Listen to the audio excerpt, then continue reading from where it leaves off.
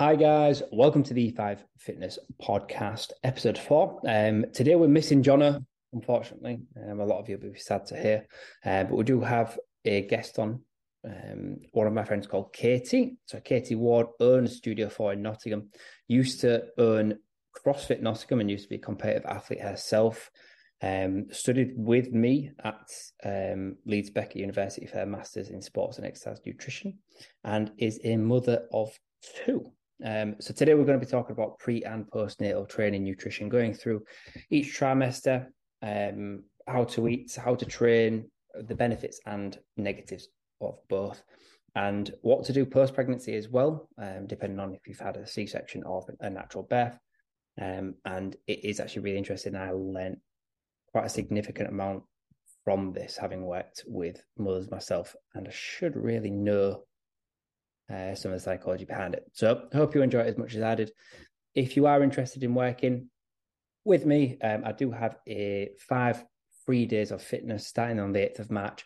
So if you just hit my Instagram bio, it is in there. If you want to sign up, it's absolutely free. We're going through 5 days of habits and hopefully get you on the straight and narrow before you start your own journey. So I hope you enjoy it, guys. Thank you very much. 1 sec. You're like really close. That's really close. Is that any better? Hang on. I feel like we're wearing the same. I'm wearing the same colour hoodie as your hat. Nice. Yeah, I've had a hat on permanently for about 6 months now. I've genuinely got clients who haven't seen me without a hat on. Oh, it really has been a long time. How are you doing anyway? I've not spoken to you for a while. Yeah, I know. Where have you been? How is not being a CrossFitter?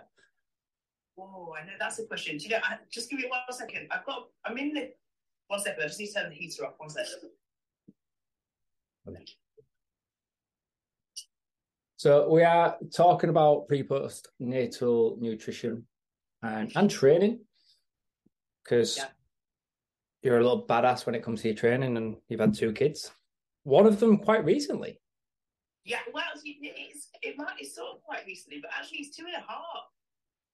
I know. So obviously COVID happened and all the lockdown and everything. So this child was born in the middle of COVID, and now he's 2.5, just giving me grief on a daily basis. Well, it's fun. Because I remember you telling me at uni that you were pregnant, and like for the life of me, I don't even remember being at uni anymore, because that was through COVID. So lots happened since then, I guess. Yeah, exactly that. Yeah. So you've given up CrossFit Nottingham, haven't you? And you've gone to Studio 4. Yeah. So CrossFit Nottingham for. I mean, it's almost coming up to about 11 years by the time it had been sold, sort of thing. As in, we've been sort of in charge of it for 11 years. And then sold that in April. Sort of, I think it all went through by June. So June last year. And then converted basically the garages at home into a studio and just work out of here now. So this is kind of it. Scaffold, boarding, design. That's work. I've got a massive cracked mirror in my studio, so I've just put the dumbbells in front of it and just hope for the best. Yeah. Hope nobody notices. We've not got a mirror in here. I do wonder if we need one. I think sometimes, to check form and stuff like that, especially if you're on your own, it's kind of quite good. But I'm not sure where at the minute. So I'm still settling into it. I feel like I'm not quite worked out where everything should go yet either. So I got my mirrors cheap on eBay, and all my clients love them because they make everybody, they're like mirrors. Those special mirrors. Yeah, so if you're someone like me who's got like major body dysmorphia issues, it's like, these aren't good, and everybody else is like, oh, I love these mirrors. Like, I don't think so. I guess we've got 2 audiences really, haven't we? So we both went to uni together. Sort of I would say you're more CrossFit and pre-post natal nutrition based. Yeah, that'd be about right. Than I am. I'm more fat loss based at it really. And I've kind of come away from the fat loss, and it's more a case of I'd literally just bash Slimming World over and over again until people pay me. That's where I am right now. How's it all going up there? So you have got the space now, obviously, and that's all good. Yeah, I got my studio during lockdown. So I've got to make a decision by August about what I'm going to do, and I've got no idea if I'm going to move, get rid of it. I don't know. I've got no idea. Is that because is it like a lease agreement you've got? Is it? Yeah. Yeah, I don't have a garage like you, unfortunately. Can't all be living the high life. It didn't look like this when it started. Don't worry. So obviously, I mean, we've got some questions from both our followings, but if you just give me a little bit of a lowdown about kind of any struggles or anything like that you had following either of your pregnancies in terms of like coming or even whilst you were there in terms of your nutrition or your training. Yeah. So I've always trained. So I've got a background, sporting wise, I've got a background in swimming and gymnastics. So I've come from a sporting background. So that sporting background kind of then went into gym life. And gym life probably kicked off in my early 20s, really. And then it's just been gym life all the way through. I'm 42 nearly now, so that's nice. So I've been spending a bit of time in the gym now. But and I guess kind of always been conscientious about my nutrition. Obviously studied sort of 18 to 21 degree and all that kind of thing. Didn't really use it massively at first, but then came back to that in my early 30s. And then obviously did the masters with you later 30s. Oh my gosh, I'm getting old. So then sort of decided that we were going to start a family mid 30s sort of time, and there was kind of a bit of a reality check in terms of where my nutrition was at, where I was at in terms of gym life, and a few issues sort of conceiving and that kind of thing. So that made me kind of revisit a few bits there and address them. Which was good. It was good for me. Needed to be done. What kind of bits did you sort of correct? Was it anything that was easy, or was it? Yeah, well, yeah. And I guess in some ways, so I started gym life in my 20s, and then found CrossFit in my early 30s, and was then quite competitive with CrossFit. So kind of worked or trained very hard, let's say. So kind of, I guess, 3 to 4 hours a day, 6 or 7 times 6 or 7 times a week. So it's quite intense. So trained quite hard. Ate quite hard, so I did eat for performance, but obviously the intensity of training and that kind of thing meant that I lost my cycle, or if I didn't lose it completely, it was very, very sporadic. So it's kind of in and out, and at the time I was very performance focused, so it didn't. I don't want to say it didn't bother me. I was aware of it, but I wasn't obviously thinking about having a family at that point, so it wasn't something that was of concern. And then obviously you fast forward a few years and actually you do want to have a family, and you realise that your cycle is a little bit irregular. So when you went from that position of just train, and you lost the cycle, and then you were like, all right, well, don't want to do that anymore. That's kind of on the back burner. Now I want to start a family. What kind of processes or what kind of things did you come up against? I guess there's a kind of a few things. So psychologically, because I'd always trained to, I guess I'd always trained a few hours a day just because I had the luxury of time, right? So I did enjoy my training, and whether I was doing sports as well. So it would be, I don't know, exercising in the gym, but also activity in sports. So that's how my weeks were consumed, and the sort of the hours in my day sort of thing. So actually kind of adjusting psychologically to a bit of a downturn in sort of the amount of exercise, the intensity of exercise, what I was training for.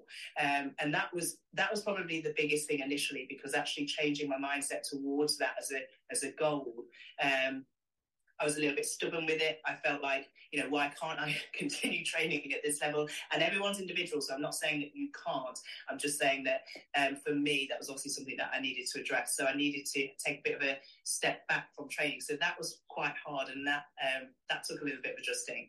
And then nutritionally, I guess because I'd been eating for performance, I was involved with all the supplements in terms of like beta-alanine and creatine and all those kind of things. And again, there's a few that I would still recommend that you can still take all the way through pregnancy, but I sort of started to reduce those down and take them out of I guess, my daily nutrition, and then reducing my. It's kind of hard because I was eating for performance, so I was eating an awful lot, sort of thing, but it wasn't actually matching the balance of what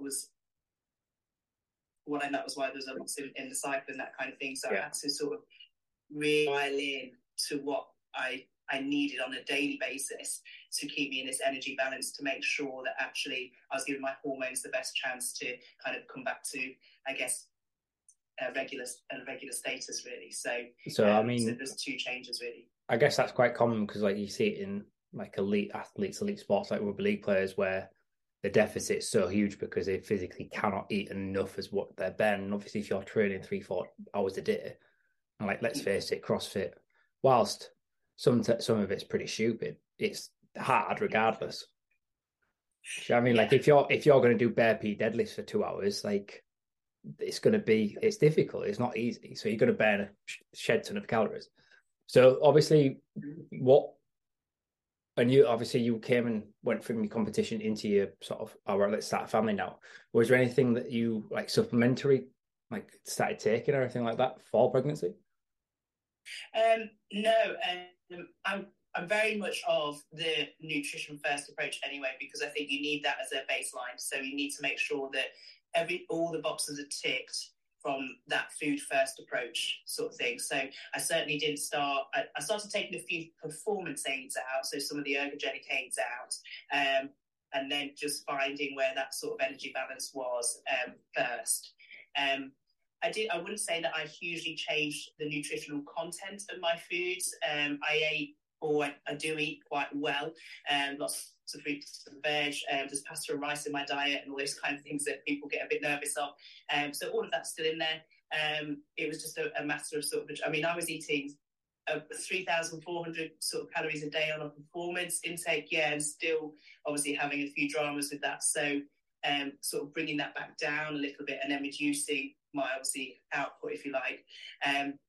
But in terms of any supplementation for trying to conceive, nothing other than folic acid. So I wasn't sort of involved in any. I say that pregnancy, I did start taking a few sort of multivitamins, but other than that, nothing major and nothing crazy. It's definitely a nutrition first approach. And coming back to sort of you on 3,500 calories, or just short of, how much did you weigh at the time?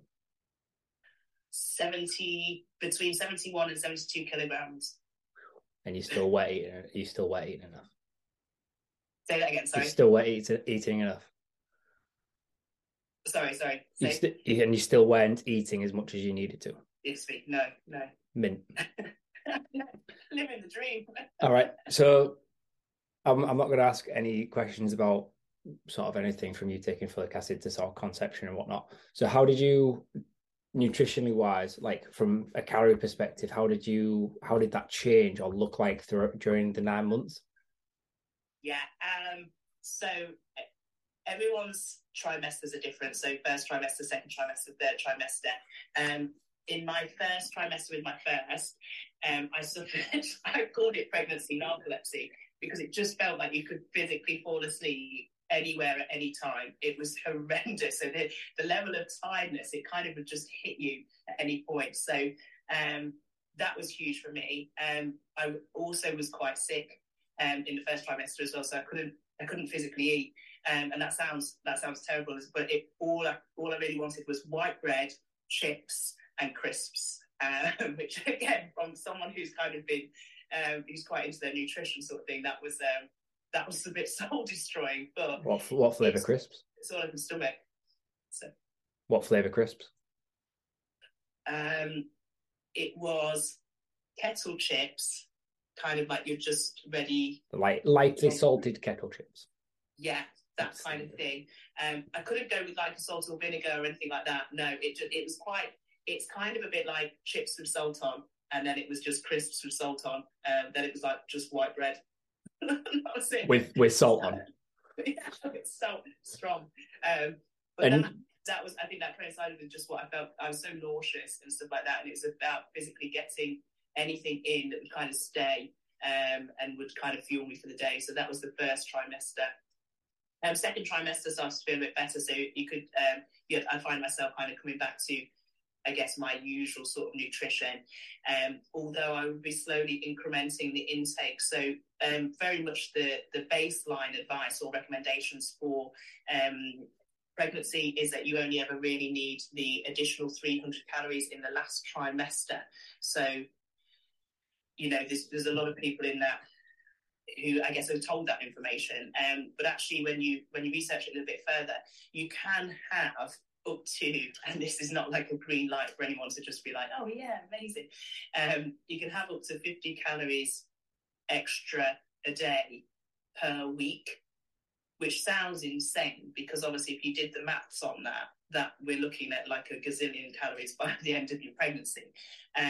It doesn't mean you have to live by 50 calories per day per week, so you don't have to increment that way, but you could. It certainly, I think, once I delved into the research on it, it made sense as to why you would require that, essentially, because as obviously you're growing human, that kind of thing, but your whole body is changing as well, and those energy requirements, especially if you're someone who still exercises, especially someone if you're recreationally active, you're still going to need an uplift as it gets harder for you to physically move around, because you are getting bigger and things are changing. So so I followed that advice as well to make sure I was meeting energy needs. Obviously with these energy needs, where were you in terms of your training? Like, how did your training get impacted? Yeah, so in the first trimester, right up until, I guess, so it's an odd one with you first trimester, because essentially you'll find out you're pregnant at about 5 weeks. And you can essentially continue training as normal up until sort of that 12-week marker. Again, that's kind of the guidelines, if you like. I very much did. I did kind of train in my first pregnancy as kind of as I'd already adapted at that point. And so I trained as I regularly did. So I'd already made the adaptations and trained as I regularly did, which probably meant about an hour and a half a day of whatever it was. It might have, well, that sounds like a lot, but if you're kind of talking about like a walk and a cool down and those kind of things. So that kind of, I was then, if you think, there was a few times where I might have been sick during those sessions. I might have fallen asleep, in all honesty, so I might have been asleep somewhere in the gym. So it was all within the realms of those first trimester as well. Second trimester, you physically start to change. So there's a different.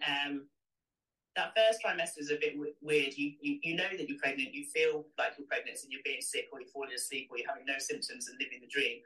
Or then in that second trimester, you start to change shape. So movements start to change anyway. And also your mindset starts to change a little bit. So the fact that potentially in the first pregnancy, I may have still been rope climbing up to the ceiling and back. But then by the second trimester, didn't feel as comfortable or like, it wasn't that I wasn't able to do it. I just didn't feel like that should be what I was doing. I'm not sure how I would have felt if I'd have had an accident. And then obviously I'm carrying the child and that kind of thing. So, but that's, again, each to their own. I'm not judging. It's just that's how I felt about it. And then by the third trimester, I mean, it's pretty nails, to be honest. I mean, you're carrying extra load on the daily basis anyway. So walking becomes a chore. Even walking uphill, that's an effort. And then obviously there's some really big, so, things like barbell cleans have to become dumbbell cleans. You shouldn't be going anywhere near kettlebell swings, those kind of things. So you need to find something else for posterior chain. So you kind of, the adaptations in that third trimester can be, I say, pretty big, but you can find a way around it, definitely. So yeah. Okay. So I mean, obviously, I've never been pregnant. Put that, and it's not something I really want, in all honesty. But I do remember when I think when I was a student in my undergrad, so we're talking like 10 years ago, I was getting a massage at one of these sort of strength and conditioning kind of converted school rooms kind of thing. And there was a woman there who is the wife of one of the rugby league players up here, or one of the old rugby league players here. And she was 8 months pregnant and still doing deadlifts and box jumps. Oh, okay. But like deadlifts that I'd be like we're talking heavy deadlifts. I think it was like Okay. 120 kilos and she wasn't big. Like, but that sort I of mean, goes to say, like, if obviously, like, if you're used to what the load that you were doing at the time, then to you it's probably an hour and a half of training is like a lot less than you were doing. So it is you compensating. Whereas obviously, like some of the people that are probably listening to this thinking, okay, an hour and a half, like they might do half an hour now. So that might have to come down to 15, 20 minutes and it might be a walk rather than doing dumbbell cleans. Like most of my clients won't even know what a clean is. okay, sorry. Yeah, sorry. So I get It's like, it's sort of why is she sweeping at the gym? What's going on? no, sorry. I'm not. Yeah, I'm not sure, but it's it's Just definitely FYI, clean is a CrossFit term for beginning of a shoulder press. They turned this into an exercise. this, yes. So, but it's relative to where you are in your because yeah, again, if that lady in particular felt confident at 120k deadlifts and box jumping, then that's where she's at, sort of thing. And again, like you say, if you were, let's say, recreational activity included 40 minutes of walking daily, by the time you're in that trimester, that third trimester, 15 minutes of walking it'll be the same. It's the same sort of workout, but as that 40-minute walk, you're just doing it weighted, so you can't really go for longer. You can't really go for as long. So it's a bit of a it's quite hard work. But yeah, so I think it is definitely relative to where you're at, and again, you fatigue quicker in that third trimester. Things are definitely changing, moving, and then I guess it depends on how some of your checks might go. The closer you get to obviously delivery and that kind of thing. So it's something you have to, I guess, you just have to be mindful of, really. So, okay. So nutritionally wise, in the last trimester, obviously you said that you get an extra 500 calories a day, yada yada yada. So was that something that you went with? Is that something you followed, or is it just sort of you kind of just stuck to your habitual nutrition and sort of accepted wherever it landed? So I went in the first pregnancy. I kind of went with, I would increment on a daily basis by about 50 calories per week for the weeks where I felt like I started to need it, if that makes sense. So I think by the time I'd got to the third trimester, I'd surpassed obviously what was supposed to be this 300 extra sort of thing. And I'm pretty sure I was about 500 to 600 over on a regular basis. So, and again, this is a bit numerical in some ways, but it's kind of making sure that you don't, the hardest thing sometimes is when you're changing shape. And let's say you have kept in touch with your nutrition and you are a bit, you're self-aware and that kind of thing, is you are starting to change. You're putting fat deposits down. Your body's getting ready to deliver a baby and that kind of thing. So you start to become a little bit. You might become a bit conscientious of, am I eating too much? Is this putting extra fat on and those kind of things? And it's quite. Sometimes you get people who want to restrict at that time, and that is where almost the danger lies a little bit. And I don't say like danger makes it sound awful, but again, you just want to be listening, like listen hard to what's going on. Don't make excuses. Don't give it a bit like, I'm eating for two, or I'm eating for however many people that you might be carrying. That's not the reason. The reason is obviously your energy output's probably going up and your requirements are going up. So listen to what's being asked of you is the best advice.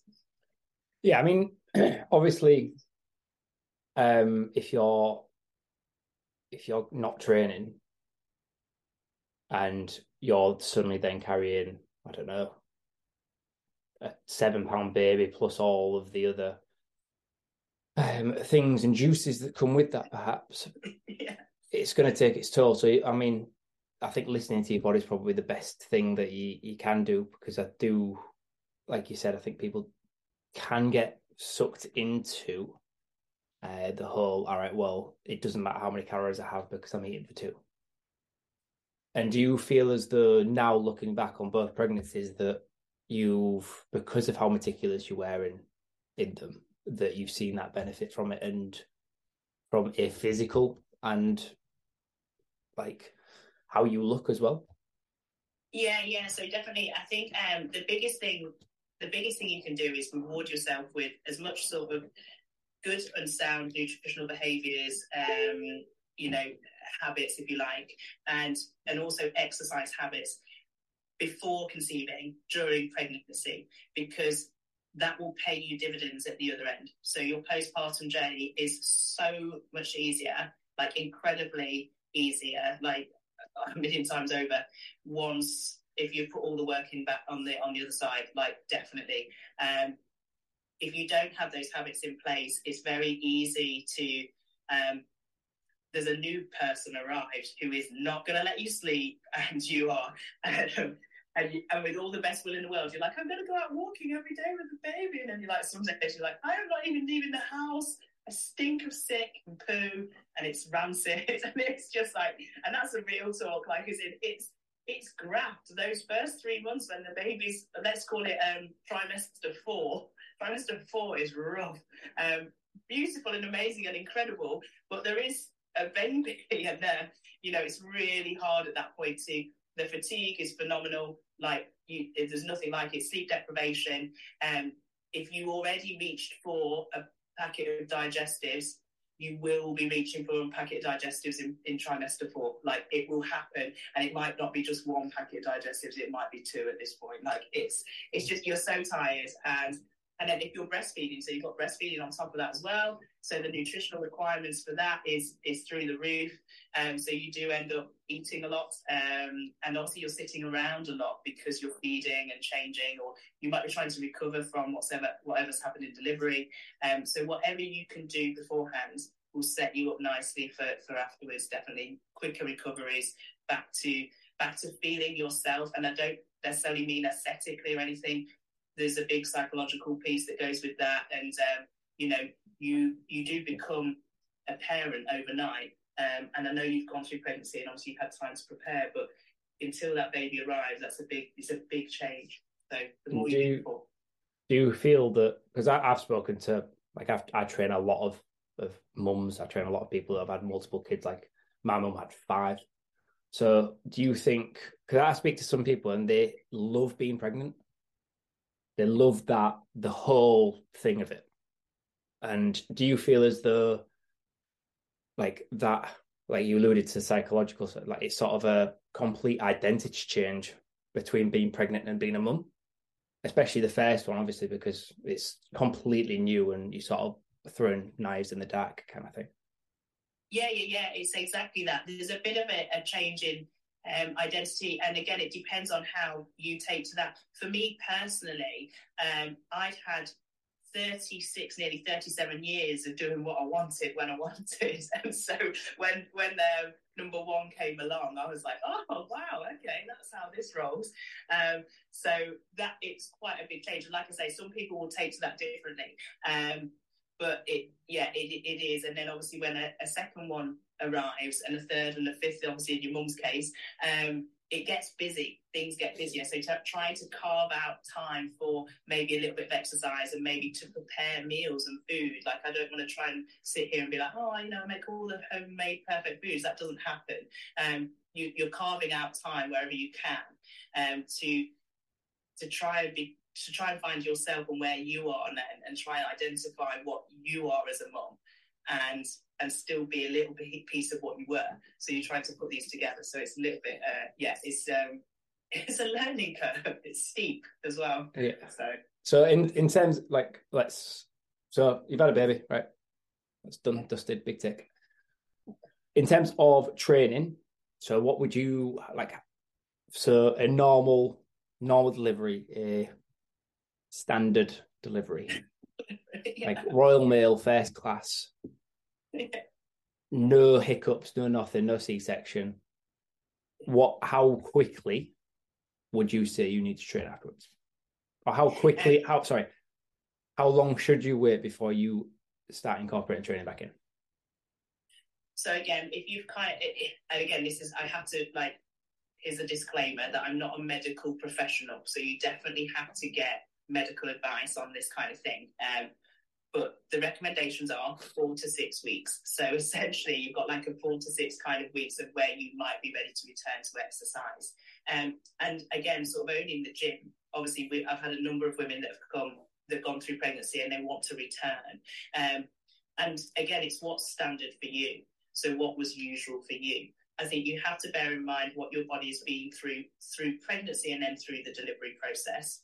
You know, you've more than likely got diastasis recti, which is obviously the splitting of the abdominals. So as you've grown to obviously compensate and fit the baby in, you've got diastasis recti, and then you've obviously got pelvic floor to think about. So obviously as you've got bigger and the bearing down, so trimester 3, that bearing down would have become more and more. And then during delivery, you've put the pelvic floor through essentially trauma. This is nice. So you put it through trauma. PTSD. So you've got to really think about the rebuilding of all of that, all those two things, as a really nice, slow process afterwards. There's no rush to that. If you rush it, you put yourself potentially at a little bit more risk. So 4 to 6 weeks is a good time to start moving. So I don't necessarily think that you need to go back to box jumps. Please don't do that. That makes me emotional and on edge. But starting to move. So I would say that I personally had 2 C-sections, one emergency, one planned, and that was about 2 weeks I started to go for walks. At sort of 4 weeks, it might have been walking, a little bit of movement. Then at week 6, kind of checking everything was okay and where we were. And then we might start to, I'd say I was doing about 4 sessions a week. That sounds a lot, but one of those was a long walk. So that classed as a session. You know, one of them was a little bit of movement, a little bit was, a bit of hip hinge, that kind of stuff. So it was a very phased return to exercise, definitely. And everybody's different on that.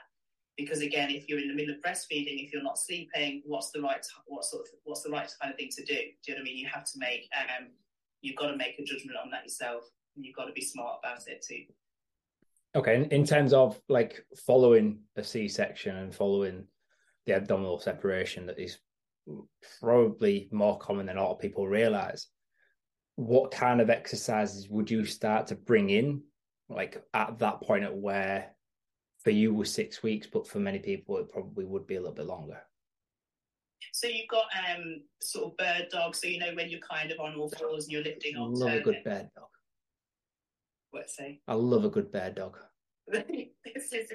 These are amazing movements. You've got dead bugs.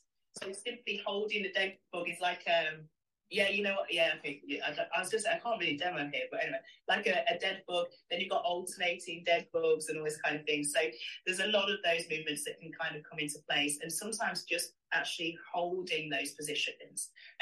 Things to stay away from is things like obviously a plank. So if you're kind of obviously that. What will happen there is obviously the tummy's almost been pulled down, and you're trying to hold it, and that's just not ideal. For those crazy CrossFitters, definitely no dynamic toaster bar, thank you. We'll look at strict toaster bar or just alternating leg lifts, that kind of thing. So just being super mindful of the movements that you do coming back to that. Okay. None of my clients will know what a toaster bar is apart from one. So just getting toast to the bar, that's all it is. The bar's not on the floor, just an FYI, guys. Sorry.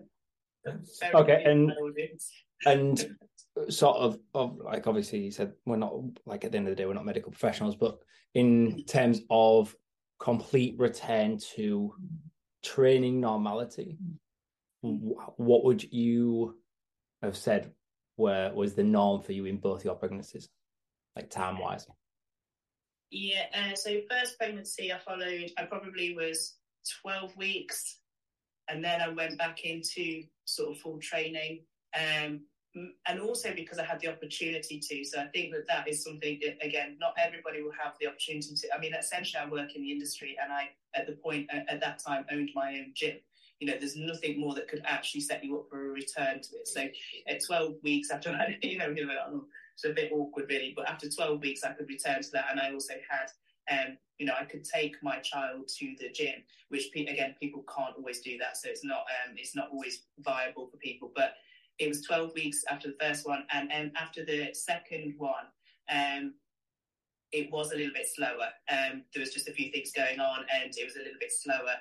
And I would say that probably we were also in the middle of, I think it was like the third lockdown or something by that point. I think I lost count, but so we were all exercising at home anyway. So we were doing those brilliant classes in our kitchen. So I was doing classes in the kitchen probably about 5-6 months afterwards. So proper returns training was probably the same as everyone else in April of 2020 or something like that, May, so around there. So it took a little longer with the second one, that's for sure. No, 2020. Oh God! Would have been surely it was 21 because you told me you were pregnant in 2020 February, March time. Yes, and I had him in August. So that was it, August 20. Lockdown, and then so I came back to the gym April of 2021.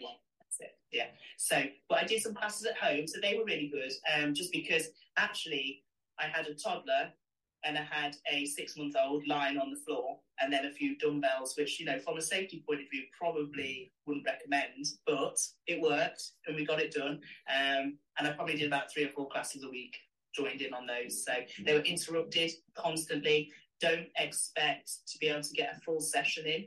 Again, it's another shift in mindset where if people ask me, how do I train now? I get roughly 4 1-hour sessions a week. And that's it. So it's not, I don't get anywhere near my hour and a half a day. I definitely won't get anything like 3 to 4 hours a day. I don't think I'll ever get that again. But anyway, so now it's like, this is it. So now it's about training for quality. It's about training smart. So that's where I'm at the minute. Okay. And do you have any sort of long-term effects of sort of both C-sections? Yeah, so I've got, I have crap bags. Sorry. My phone dying. Oh, no, I've got it plugged in. This is old people in charge of like technology. So I've got a very, very, very small hernia, and it's just above my second C-section scar. So it's very, very small. It doesn't actually impact on anything. I was a bit concerned about it initially because I just thought, is that going to get worse or anything? Again, maybe if I was going to go back into performance, which I'm not saying I never will, but if I went back into performance, I might want to have a little think about that hernia at that point. I'm certainly not lifting the weights and working at the intensity I used to be. And the second thing is actually just the scar tissue around the C-sections. So the emergency C-section is more like a smiley face across my tummy sort of thing, and the second one's really straight, so I've got that sort of weird like kind of situation going on, and there's a little bit of scar tissue above and below kind of thing, and obviously they went in twice, so that's that didn't make it, that wasn't that much fun. But yes, what I would recommend is a lot of massaging around the scar tissue after C-section, because as much as you can. And sort of from a coaching perspective with my clients, especially some of my female clients who have sort of trained for aesthetics, who have had C-section scars, I know that it's very, very common for females to be like very conscious about that. Is that something you've ever struggled with? I struggled. Yes, I did. I wanted to have a stronger answer for that, but I really struggled. The first one, because it was so wonky as well. I couldn't look at it. I couldn't look at it at all for a really long time. And I can't recall exactly, but then when my first son, we'd had a bath together, and he asked me what was the smiley face. And I said, well, that's where you came from. Came out of something. It was like, why did I come out of there? It's like, it was just a long question, long answer to that. But and then he just gave it a little kiss, and then after that, I kind of made peace with it. And that sounds so shallow, but I just was the whole experience had been quite traumatic. It was emergency C-section, that kind of thing. But I think the whole change had just been a whole overhaul for me, and it caught me off guard, and I thought I'm quite surprised actually how it affected me. But then with the second one, it was fine. Like I'm absolutely fine with them now. Like I think they're great. So it's just the way things happened, and I think you become accepting of however they've arrived in that respect. So that's how I try to better answers. I've had to be fair, like I don't think there's ever a good or bad answer to anything there because it's personal experience. But from clients that I've trained in the past, like obviously as a male, it's very hard to broach these subjects with them because like I've not gone through it. Like I don't have kids, I don't want kids, don't particularly like them that much. I've got a dog, right? But obviously I deal with a lot of females. Like that is my main demographic, and I train a lot of mums. So I feel as though like having the ability to show them what that scar represents, rather than seen as this scar on the stomach, or they might have a bit of a pouch, they might have a little bit of loose skin around it because of the scar. It is a scar at the end of the day. Like someone stabbed you. Like there's no two ways about it. Someone stabbed you. Whether they meant to or not, it's irrelevant. They stabbed you. All right. That scar represents something that nothing can ever change. And touch wood, like that still represents a child that you still have today. But like if we can sort of show women that that's actually what it represents, rather than them looking at the body in the mirror and hating themselves, I feel as though that's like a huge win for us. So I think that little story there is probably something that a lot of them have probably gone through, something very similar, and then probably not thought very as similar as you have. If that makes sense. Yeah, and I think that there's a second piece to it. So yes, it's aesthetics, and it's a bit like, oh my gosh, I'm not sure how I feel about it. The second piece is when you've had, I guess again, when you have your first pregnancy, and again, this is not to scare anyone or put anyone off. You just in your first pregnancy, you're like, well, so I'm just going to give birth naturally because that's what we're supposed to do, and all this kind of thing. So there's an element of a feeling of failure connected to the first one. Okay. So you're a bit like, I failed to be able to deliver the child, sort of thing. And that's I guess what haunts you a little bit. And I'm not saying, again, very different for different people and different reasons. So there was kind of like two things that attached to that scar. So it's ever so strange. It makes sense.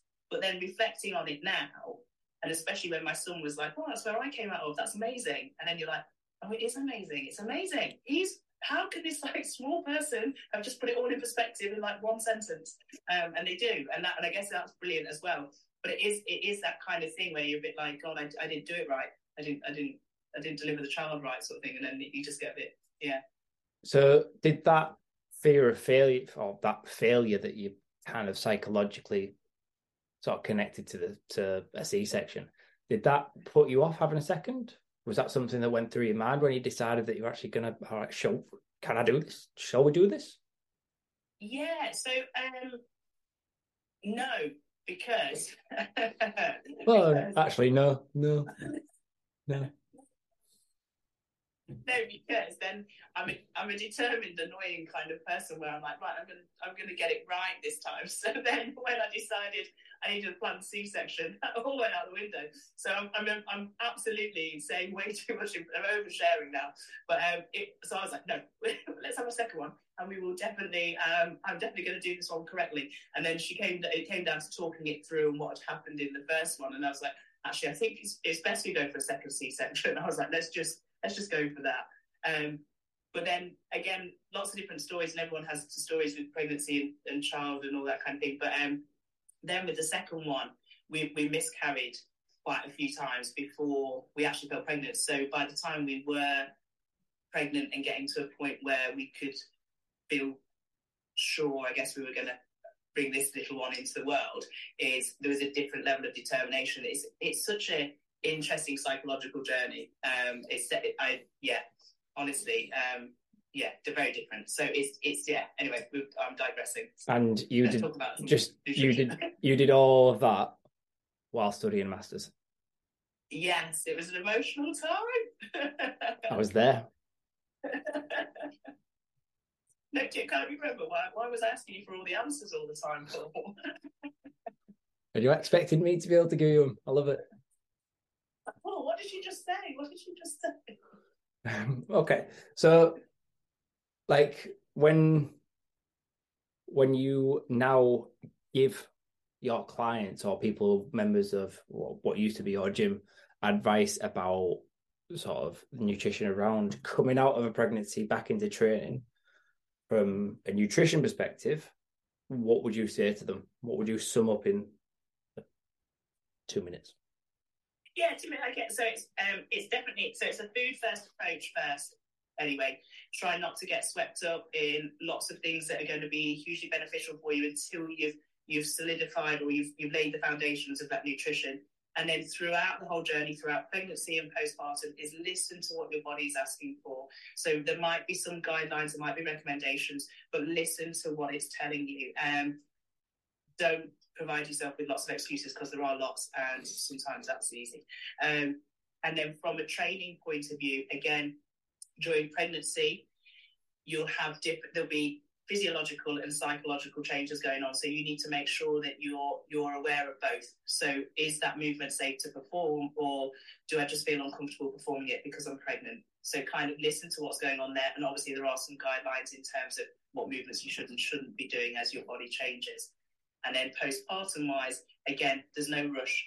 Make sure your pelvic floor is sorted, make sure the diastasis recti is kind of back where it needs to be. And then start going back into things. Whatever's usual for you is good for you. So make sure you continue doing that. And don't try and become an athlete. Don't try and make gains. Don't try and rush back to anything, because it'll all be there when you get back. So don't worry. Brilliant. Is that all right? Yeah. And in terms of like where you were as an athlete, because I know how stacked you still are, to be fair. Like 2 pregnancies, 2 C-section scars, still walks around with abs. At what is, from her own words, major-old. Where after 2 babies, where would you say you are in relation to where you were? Like how much of a dramatic impact has it had on your ability within sort of those competitions and sort of all the CrossFit and burpees and kipping pull-ups that you'd probably do right now? So the movement patterns are still there, the muscle memory is still there, and there's a lot of the strength is actually still there as well, because that's, I guess it's just hiding a little bit at the moment. So a lot of that stuff is actually still there.